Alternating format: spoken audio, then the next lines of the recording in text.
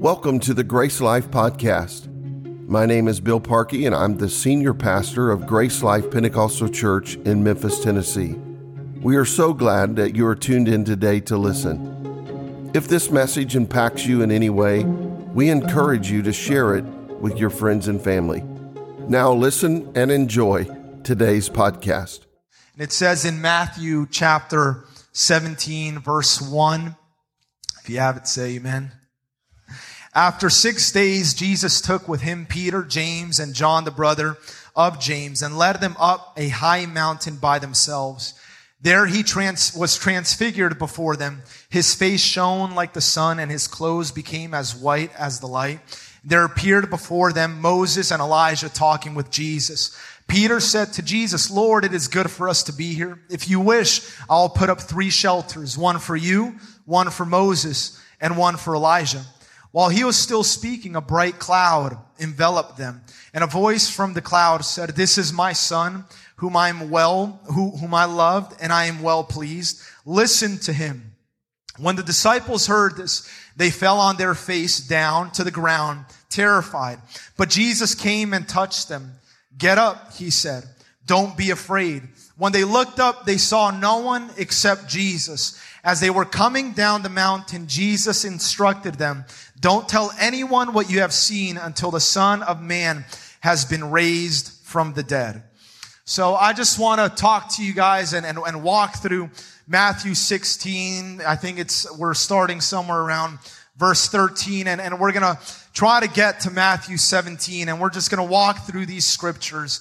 And I want to title this message, this lesson, whatever you want to call it, "A Glimpse of Glory." And I do feel like the Lord really dealt with me about this. So if you would, let's just buckle in and let's work through these scriptures. If you could put your Bible to a side right there where you're sitting, if we could all lift up our hands and our voices and let's ask the Lord to be here. Lord, we thank you for this opportunity to be in your presence. We don't take this moment for granted, God. We thank you, Jesus, for this opportunity to look through your word, God, to digest the scriptures, Lord, to partake of your glory, God, to partake of your presence. Lord, I pray that you would gather everyone's attention to you. I pray that you would gather everyone's attention that's in this place, whether they're a saint or whether they're a guest and this is the first time coming. I pray, Lord, that you would enlighten them and give them understanding to see what the scriptures say. I pray, Lord, that you would lead us from place to place, that you would guide us through prayer and through your word, that we may get to the place where you want us to get to, God, that we may see the things you want us to see, and that we may hear the things that you want us to hear. In Jesus' name, amen. Amen. Feels good in the house. It really does. So I want to start off in Matthew chapter 16. It really is a known scripture that many of us have worked through. We've read before.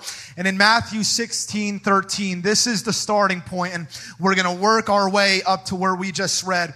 And it says, it says a very common thing that we've read in church and on Sunday mornings. Jesus comes up to his disciples, and it says in verse 13, he asks his disciples, saying, "Who do men say that I, the Son of Man, am?" And I'm just going to read through a little bit. And they said, "Some say that thou art John the Baptist, some Elijah, and others Jeremiah, one of the prophets." He said unto him, "But who do you say that I am?" And Simon Peter answered and said, "You are the Christ, the Son of the living God." And Jesus answered and said unto him, "Blessed are you, Simon Bar-Jonah, for flesh and blood has not revealed this to you, but my Father which is in heaven." So here is Jesus. Jesus is technically their teacher. He's their pastor. He's their master. And Jesus has an intent behind everything that he does. His intention is to make disciples. He's wanting to make mature believers that will follow him, follow his word, and follow the leading of the Spirit. So he has this conversation with the disciples. But he's not simply having a conversation. He needs his disciples to learn the voice of God.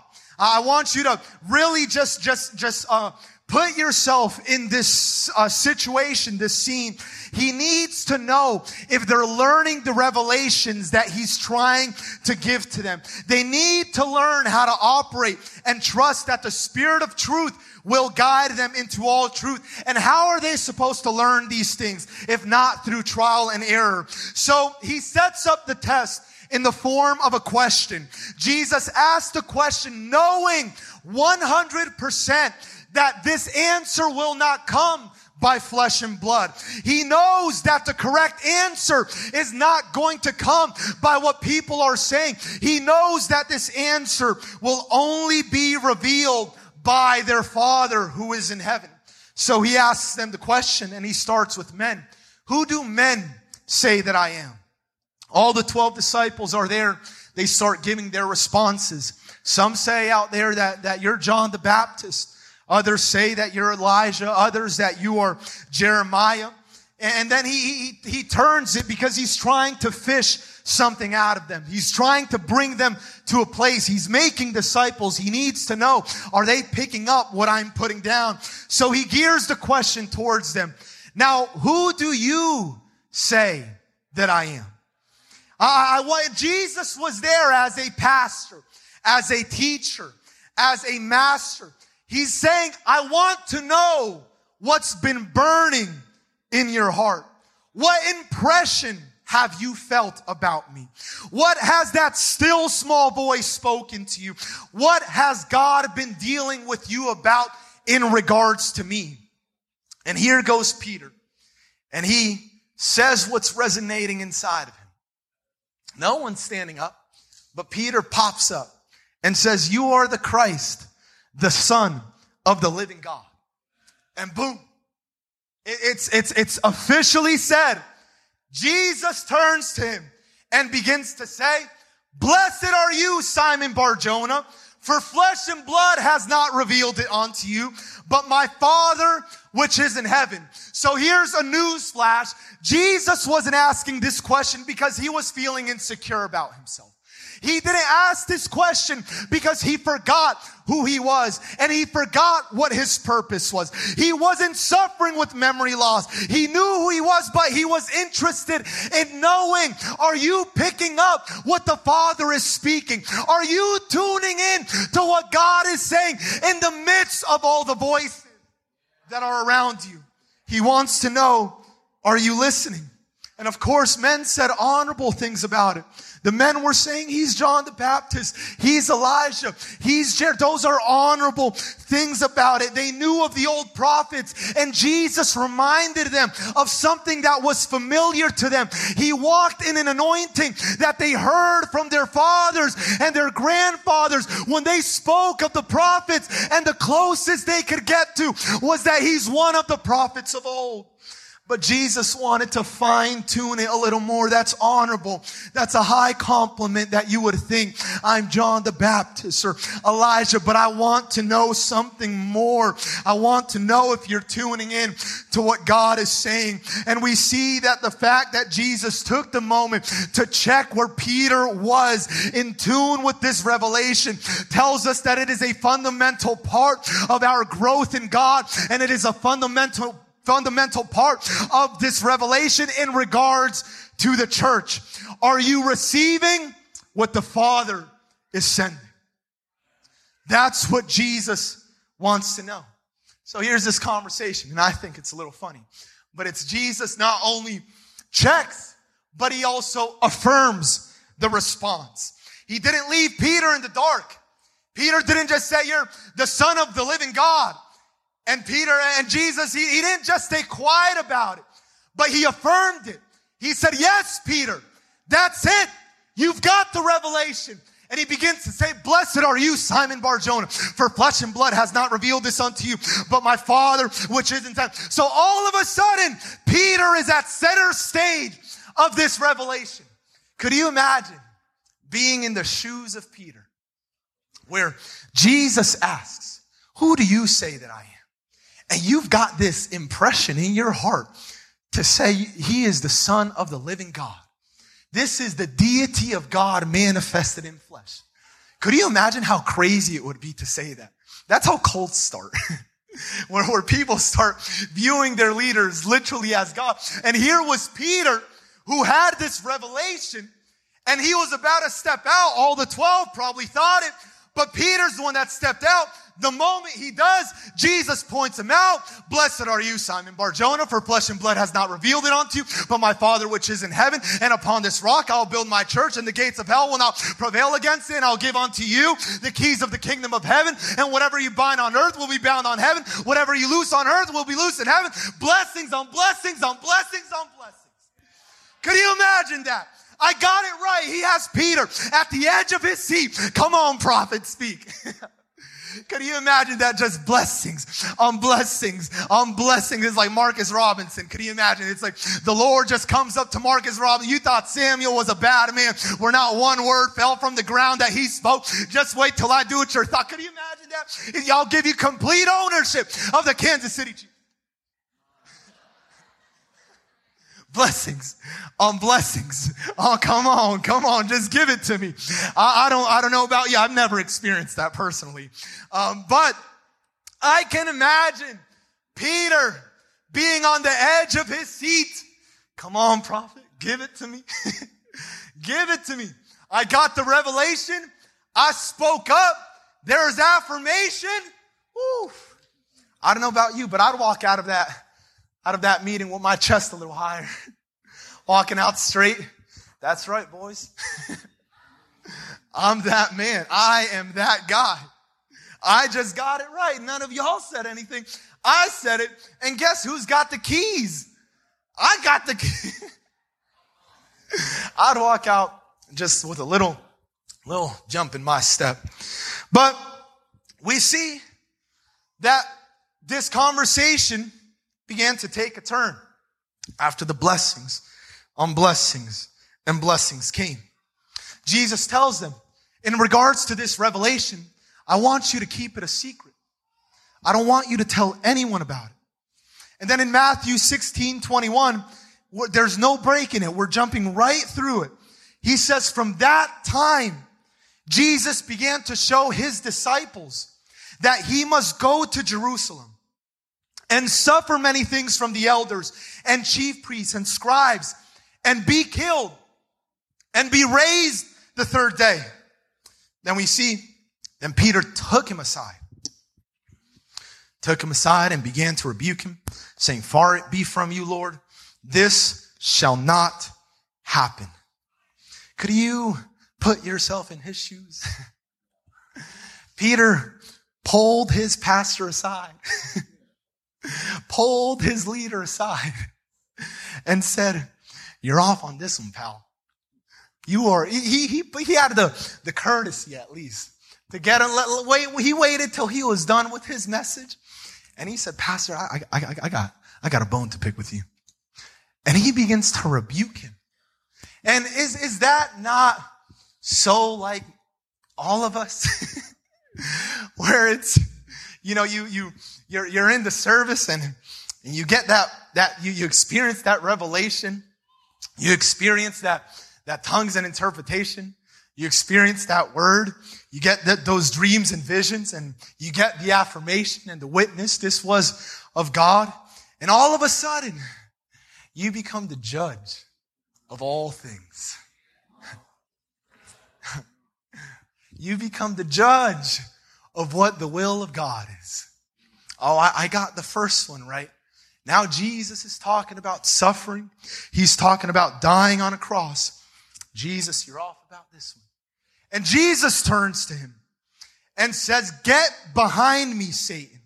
You are an offense to me, for you are not mindful of the things of God, but of the things of men. Peter, he tells him, I'm about to take you to school because there's some things that have gone unchecked.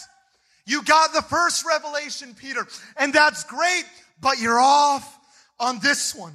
And he corrects him, and it's the Lord that's correcting him. He tells him, you're out of alignment in regards to this one. You're actually speaking in complete opposition to the will of God.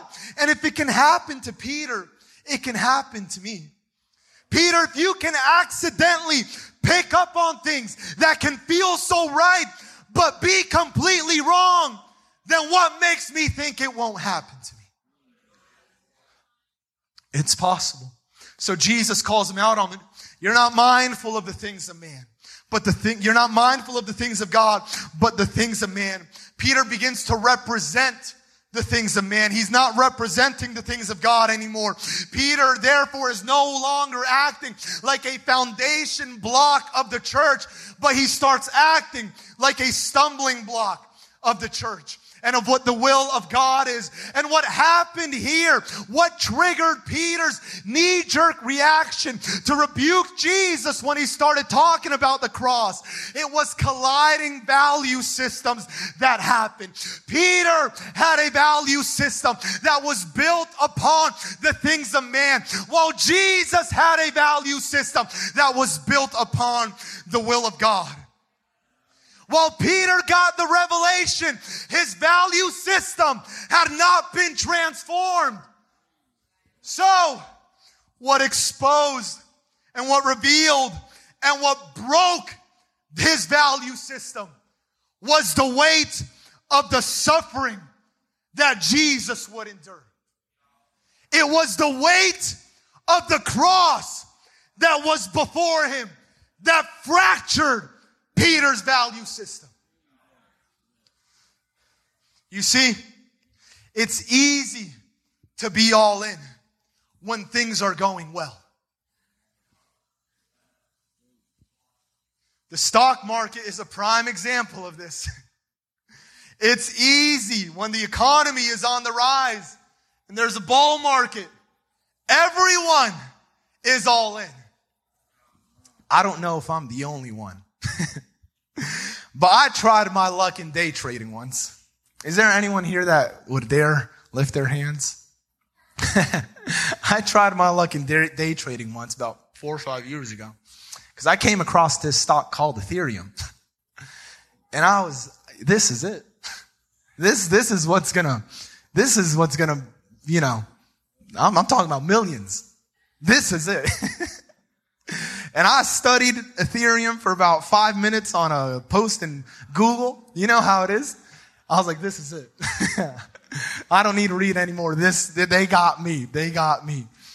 So I tried my luck, and with absolute confidence, I said, this is a good investment.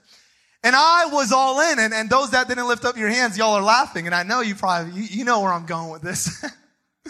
So I put a little money in Ethereum. And I was all in until the day after when the stock absolutely tanked and the bottom fell out.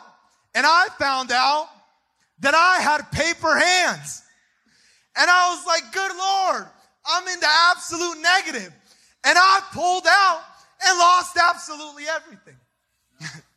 I mean, it wasn't much, but I don't like losing.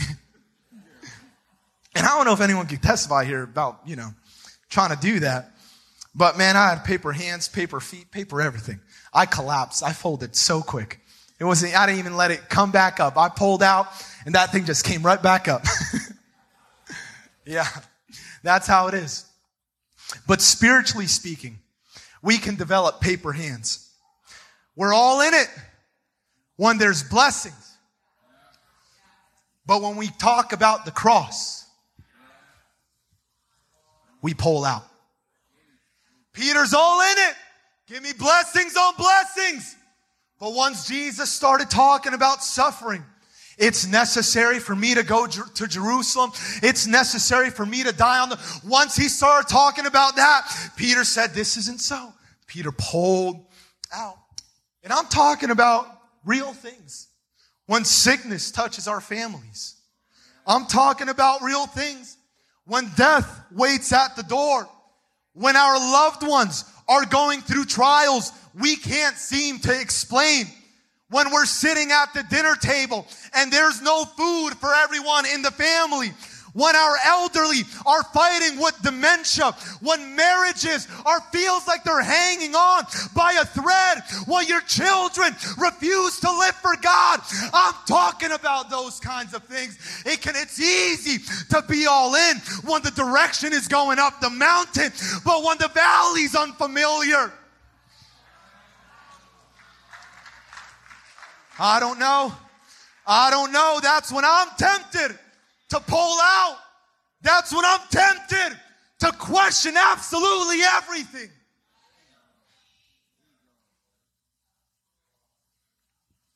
But Jesus' words were absolutely necessary. And Peter needed to hear it. From this point, Peter and his disciples, they had seen miracles, signs, wonders, healings, deliverance, prophecies, forgiveness, revelation, and authority. So their frame of mind was built upon this. Jesus equals authority. Jesus equals healing. Jesus equals revelation.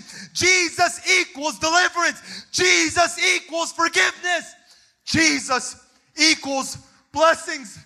But Jesus, after he said the big blessing, blessed are you, Simon Bar-Jonah, he abruptly changes the tone of everything.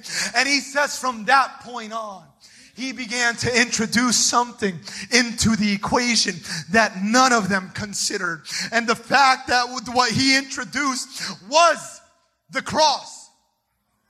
They didn't consider that in the equation. They never thought that suffering would be necessary. They never thought that loneliness and disappointment and grief and abandonment would all be part of the equation. And what Jesus was trying to adjust in their frame of mind was that it is Jesus plus the cross that equals authority. It is Jesus plus the cross that equals miracles. It is Jesus plus the cross that equals deliverance. It is Jesus plus the cross that equals blessings. It is Jesus plus the cross that equals salvation. It is Jesus plus the cross that equals comfort. It is Jesus plus the cross that equals glory. Without the cross, you can't experience any of those things. You can't experience any of it.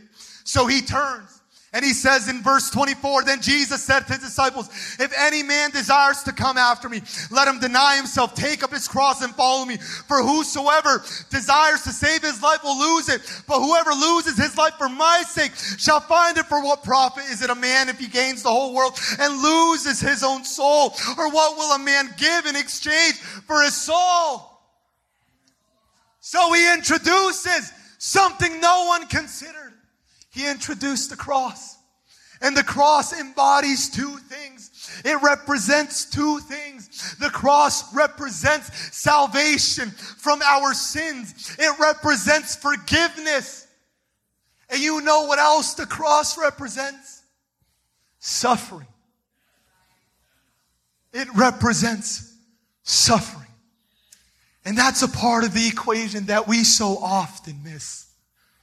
We so often miss until it touches our home, until it touches our health. Here's the thing. There are two promises tied to the cross. It is forgiveness of our sins, and it is comfort in the midst of our sufferings. Scripture says that. Scripture teaches that. In John 14, verse 15, I'm going to read it in the New King James and then King James. If you love me and keep my commandments, I will pray the Father, he will give you another helper, and he may abide with you forever, the Spirit of truth, whom the world cannot receive because it neither sees him nor knows him. But you know him, for he dwells in you and will be with you. I will not leave you as orphans. I will come to you. The King James, it says, and I will give you another comforter, that he may abide with you forever, which is his Spirit. That's the good news. That his Spirit will comfort us in the midst of our sufferings. Romans 8:18, for I reckon that the sufferings of this present world are not worthy to be compared with the glory which shall be revealed unto us. Here's the thing. Without the cross, we would have no ability to find comfort in Jesus. Without the cross, we would have no ability to find forgiveness in Jesus. Oftentimes, we can get it all confused and get the wires mixed up. We think that the gospel is comfort in our sins and deliverance from our sufferings, but he never promised that.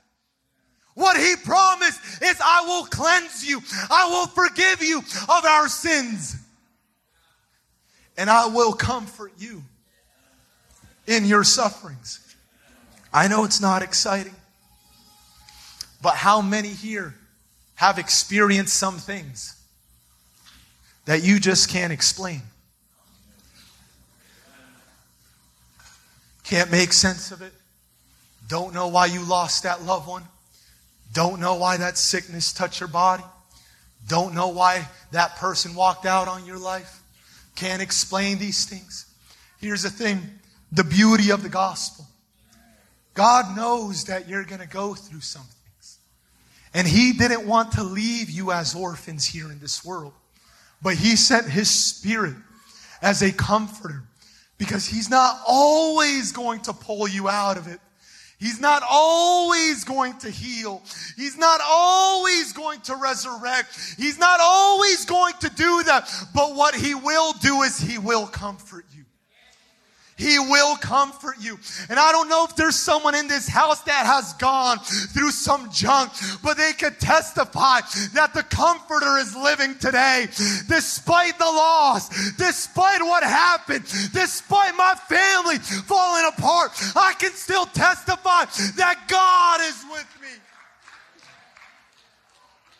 In Matthew 17, he transitions. After 6 days, Jesus took with him Peter, James, and John, the brother of James, and led them up a high mountain by themselves. There he was transfigured before them. His face shone like the sun, and his clothes became as white as the light. Just then there appeared before them Moses and Elijah talking with Jesus. The scene changes. Within a week, he talks to them about the revelation. He talks to them about the cross and the sufferings that he must go through. He talks to them about their requirement to pick up their cross and follow him. And then he transitions within that week, and he tells them, I want you to come up to a mountain with me, and I want you to walk up, because something's going to happen up there. Jesus is transfigured before them. He transforms before them. In all his glory, he begins to change his resemblance, and he begins to shine on that mountain. And here are 3 disciples witnessing this glory. They fall down on their face, not sure what to do, but they're experiencing the glory of God. Peter said to Jesus, verse 4, Lord, it is good for us to be here. If you wish, I'll put up 3 shelters. One for you, one for Moses, and one for Elijah. Peter interrupts this moment with a comment that betrays his confusion. He's not sure what's going on.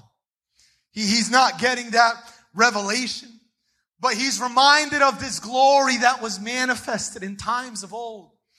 And his knee-jerk reaction here is why don't we put up 3 tabernacles so we can stay here a little longer?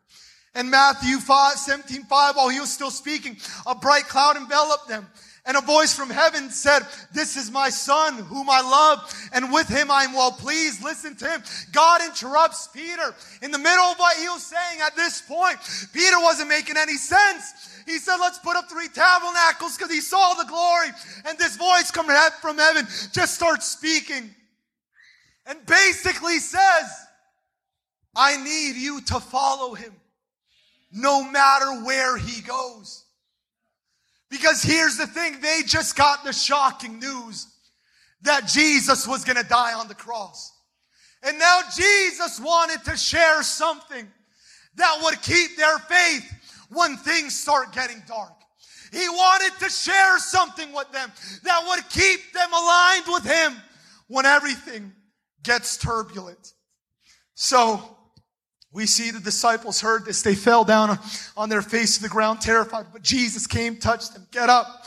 He said, don't be afraid. When they looked up, they saw no one except Jesus. And as they're coming down from the mountain, Jesus instructed them, don't tell anyone what you have seen until the Son of Man has been raised from the dead.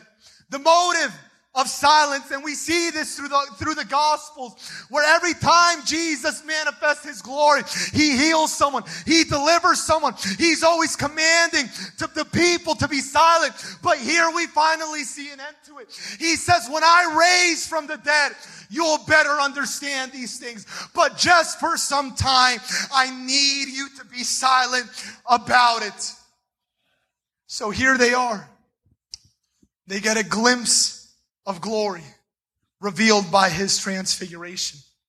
And like other glimpses given by His miracles, we see that He doesn't want anything to hinder His death. Because the reality was they didn't see all of it. But behind His death, there would be a resurrection. And behind the resurrection, there would be an ascension. And behind the ascension, there would be an outpouring. And behind the outpouring, there would be a return. And He tells them, you'll understand this as time progresses. And the Word of God, it fascinates me. It really does.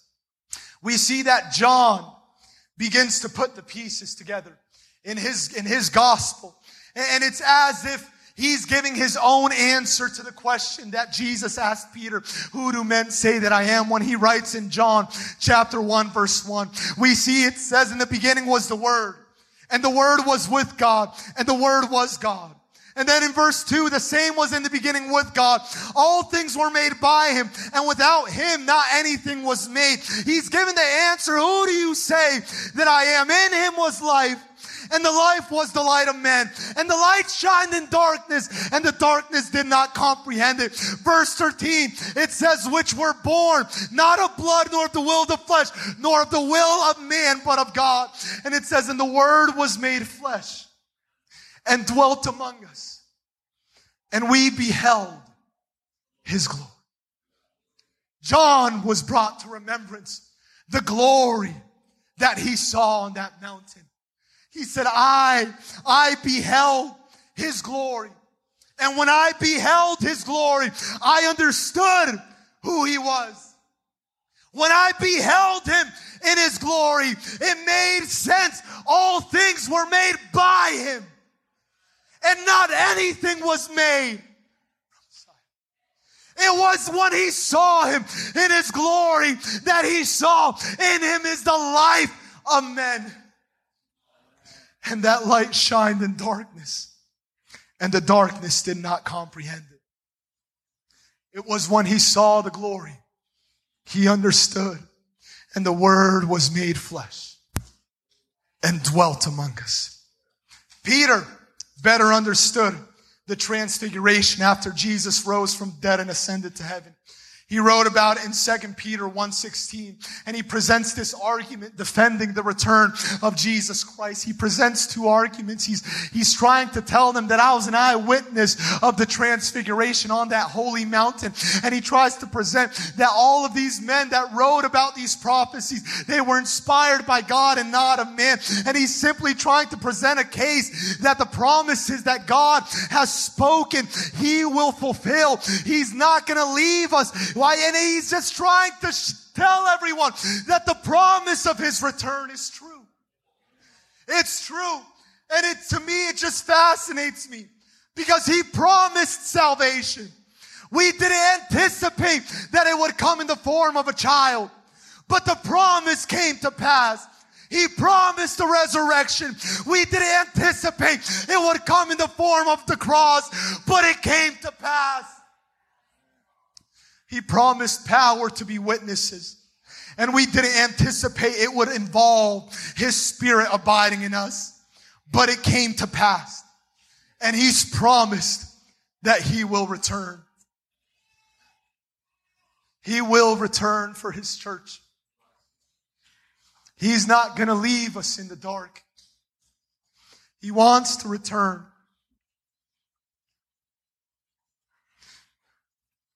We see in Matthew 17, jumping back over there. This command to silence went forth. They didn't interpret this silence as an absence for His glory. They knew firsthand that silence and glory can coexist. And this is necessary to understand because there will be seasons in our lives where we'll feel like God is being silent.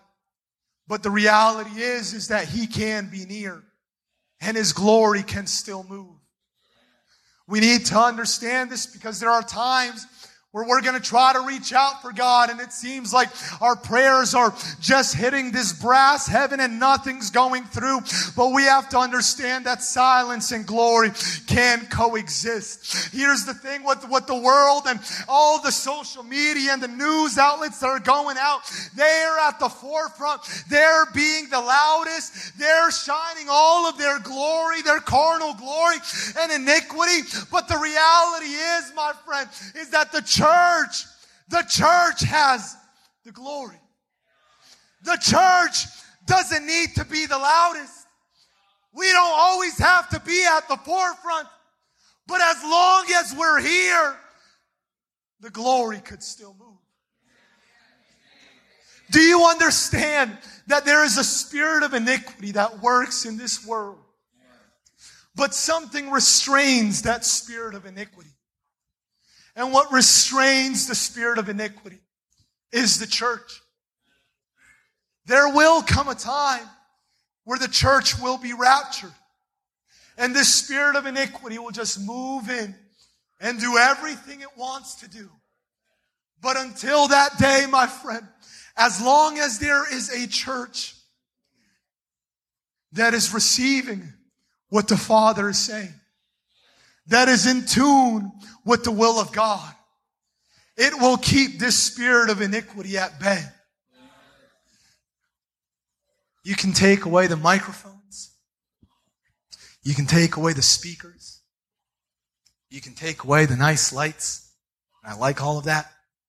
You can take away the awesome coffee shop. You can take it all away. And the church could get quiet.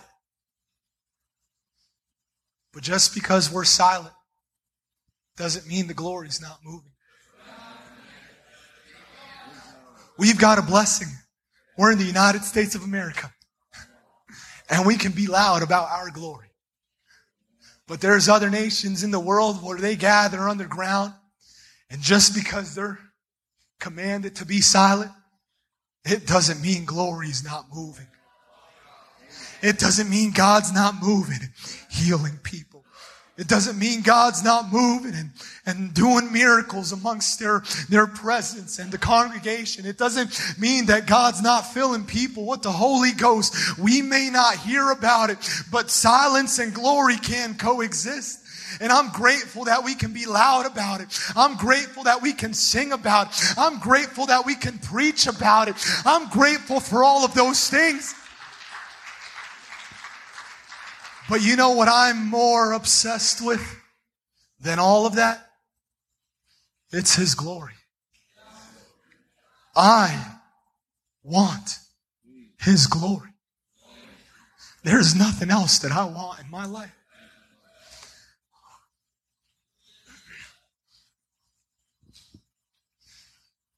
It's interesting because in the story, it seems like God is always one step ahead of His people. He asks the disciples, "Who do men say that I am?" And they start pointing at the prophets. They're saying, it's what you're doing is familiar. But it's some of the prophets of old that they're pointing at. They use what they're familiar with. They put Jesus within the parameters of what they knew and tried to define Him with what they knew. But Jesus was trying to get them to understand that there's a greater revelation that God can give you. And then we see with this manifestation of glory, Jesus goes up the mountain. And the first thing Peter says when he sees the glory with his eyes, when he hears the glory with his ears, he's there in the middle of all this glory. The first thing he says, why don't we put up 3 tabernacles? This is familiar to me. I've heard it of stories of old. I've seen it done. When my parents would tell me about it, whenever the glory would fall, we'd set up tabernacles. We'd follow the cloud of glory, and they try to put Jesus in the parameter of what they knew and what was familiar to them. But Jesus wasn't trying to do this for Elijah and Moses who were there. Jesus wasn't trying to reveal his glory for them to look back, and there's a time and a place for that, for them to look back and try to do things the way they've always done it. Jesus wasn't revealing his glory just to reveal it to them. He was revealing his glory not for the prophets of old, and that's good and well, and that served them well. But he was wanting to reveal his glory for James, Peter, and John. They, not the prophets of old, they need to experience my glory.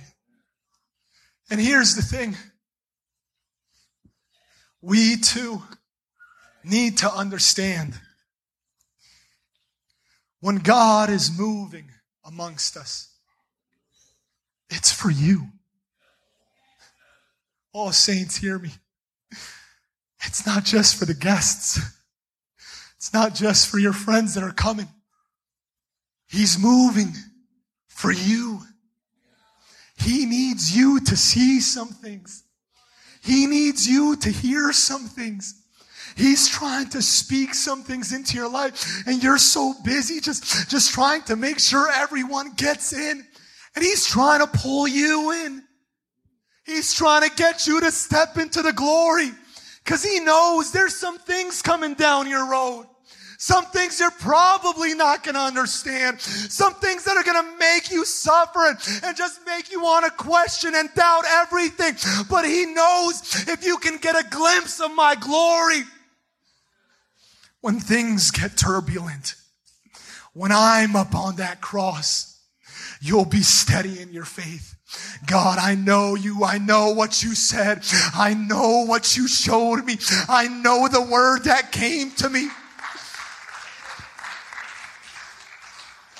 Because life gets turbulent. He does it for you. It's not for anyone else. He does it for you. The Lord's good. The Lord's good to us. He is. Even when it doesn't seem like things are working out, the Lord is still good. You know, a lot of people tap out at the cross. They can't do it anymore. Why would God, who loves me, allow this to happen to me? Why would God, who loves me, take me through this trial? I've been faithful all my life, and now I'm diagnosed with this sickness. I don't understand. I've been doing so good. God delivered me from X, Y, and Z. And now I'm dealing with this issue in my life. And I can't explain it. You're looking within your family. I've been faithful all my life. I've served you, God, faithfully. What's happening with my children? I can't explain it. I can't explain absolutely everything that happens in everyone's life that is here in this room. But I do understand one thing. God can carry you through. God can carry you through. If you rely on His Spirit, He'll carry you through hard times. If you rely on His Spirit, He'll make you who He wants you to be through hard times. If you rely on His Spirit, you'll come out a better man and woman than when you came in. But let me tell you, trying to do it without His Spirit, it's a disaster waiting to happen. trying to work through this life. My friend, it rains on the just and the unjust. It's going to happen to you. It's going to happen to me. Trying to do it without God is a disaster waiting to happen. You want to see your life spiral out of control? Just wait for it to get turbulent and make sure God is not on that plane. You'll find out real quick how quickly things can plummet downward. But if you've got God on that plane, my friend, it doesn't matter how turbulent it gets. It doesn't matter how dark the storm can be. God can pull you through.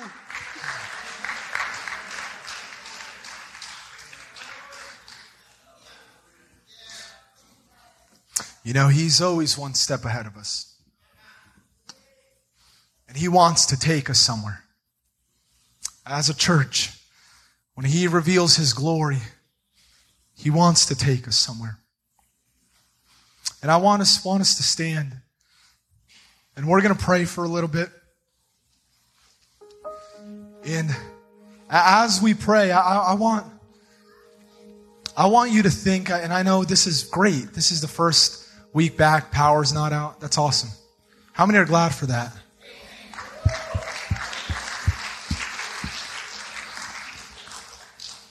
But I want to know if we could come up to this altar, if you feel led to, and it'll be an appeal to all. But I want us to seek His glory, not for anything else, but for me. Because there's some things that God wants to speak to you. There's some things that God wants to show you. I'm sure there's all kinds of things happening in this sanctuary in your life. I'm sure there's marriages here that you've been trying to fake it. You haven't realized God's been trying to speak life into it. I'm sure there's people here who are questioning and doubting in their faith. And God wants to reveal and give you a glimpse of His glory to keep you going. It's to keep you going. Because the thing is, He's not going to pull us out of every trial. He's not going to pull us out of every trouble and solve everything that we're dealing with. But His promise is that He will come for us through it.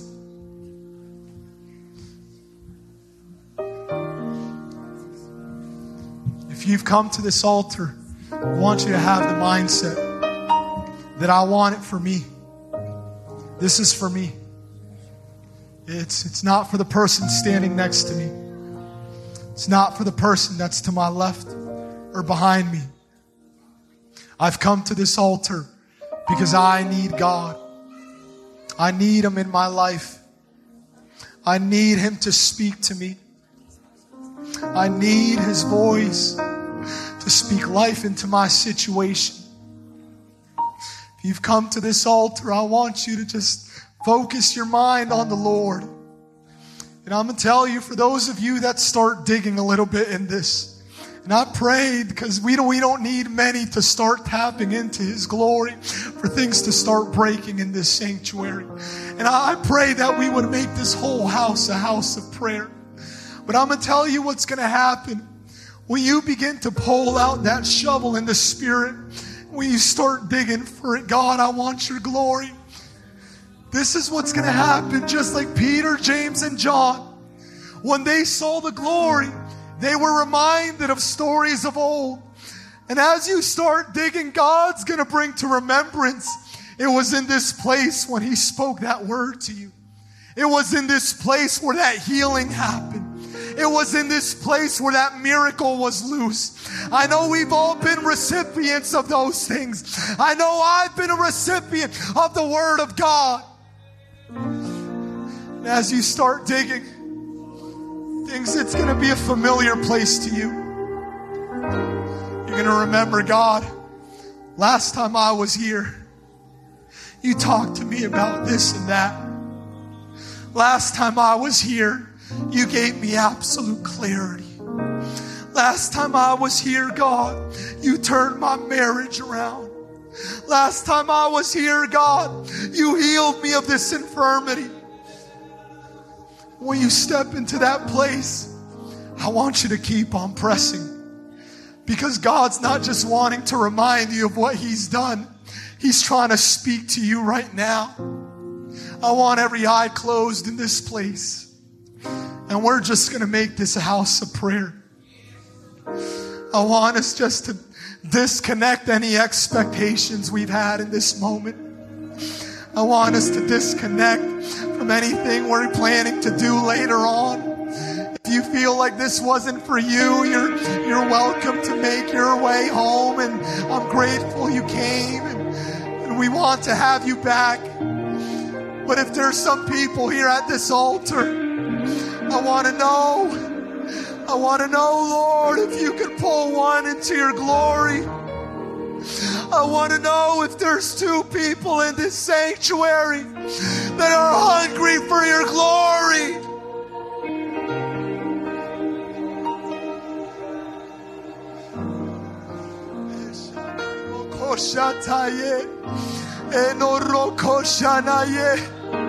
That's it. God needs you to sift through the voices. He needs you to sift through the voices. I want you to know my voice.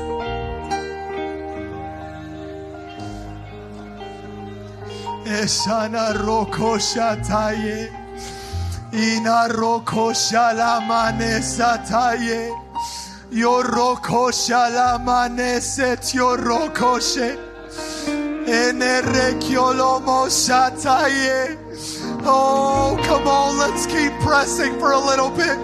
Let's keep pressing for a little bit. Let's step out of the mundane. Let's step into His glory.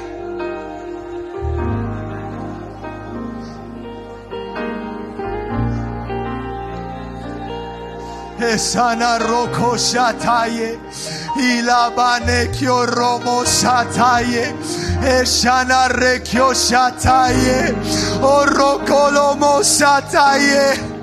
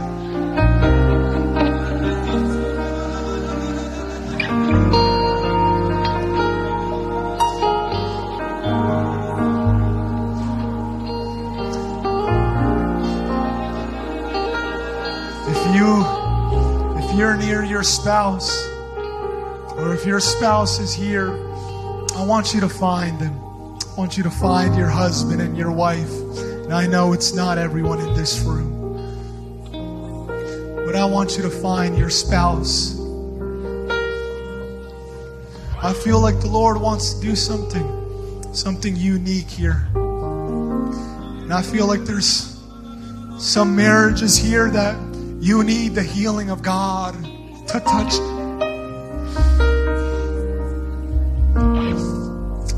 I'm going to give you some time. Find your husband, find your wife.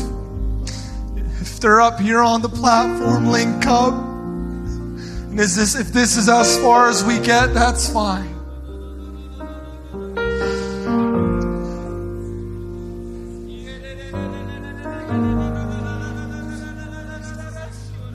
I understand there's young families that are starting, and I just feel like the Lord wants to bring some healing. Oh, and I can't help but shake that off. Some of you have never stood before the presence of God since you've been married. And I feel like the Lord is bidding both spouses to present yourself before the Lord. He wants to heal. He wants to bring wholeness. If you have your spouse, I want you to hold them close. And I want you to pray together. God, I pray that you would restore whatever's been lost. I pray, God, that you would restore, God, anything, God, that's been broken. Lord, I pray, Jesus, that you would bind us closer together, God. Inaroko shalamane sataye. Yoroko shalamane sataye. I wonder if everyone in this house could lift up your hands and lift up your voices. Inaroko shalababa seneye.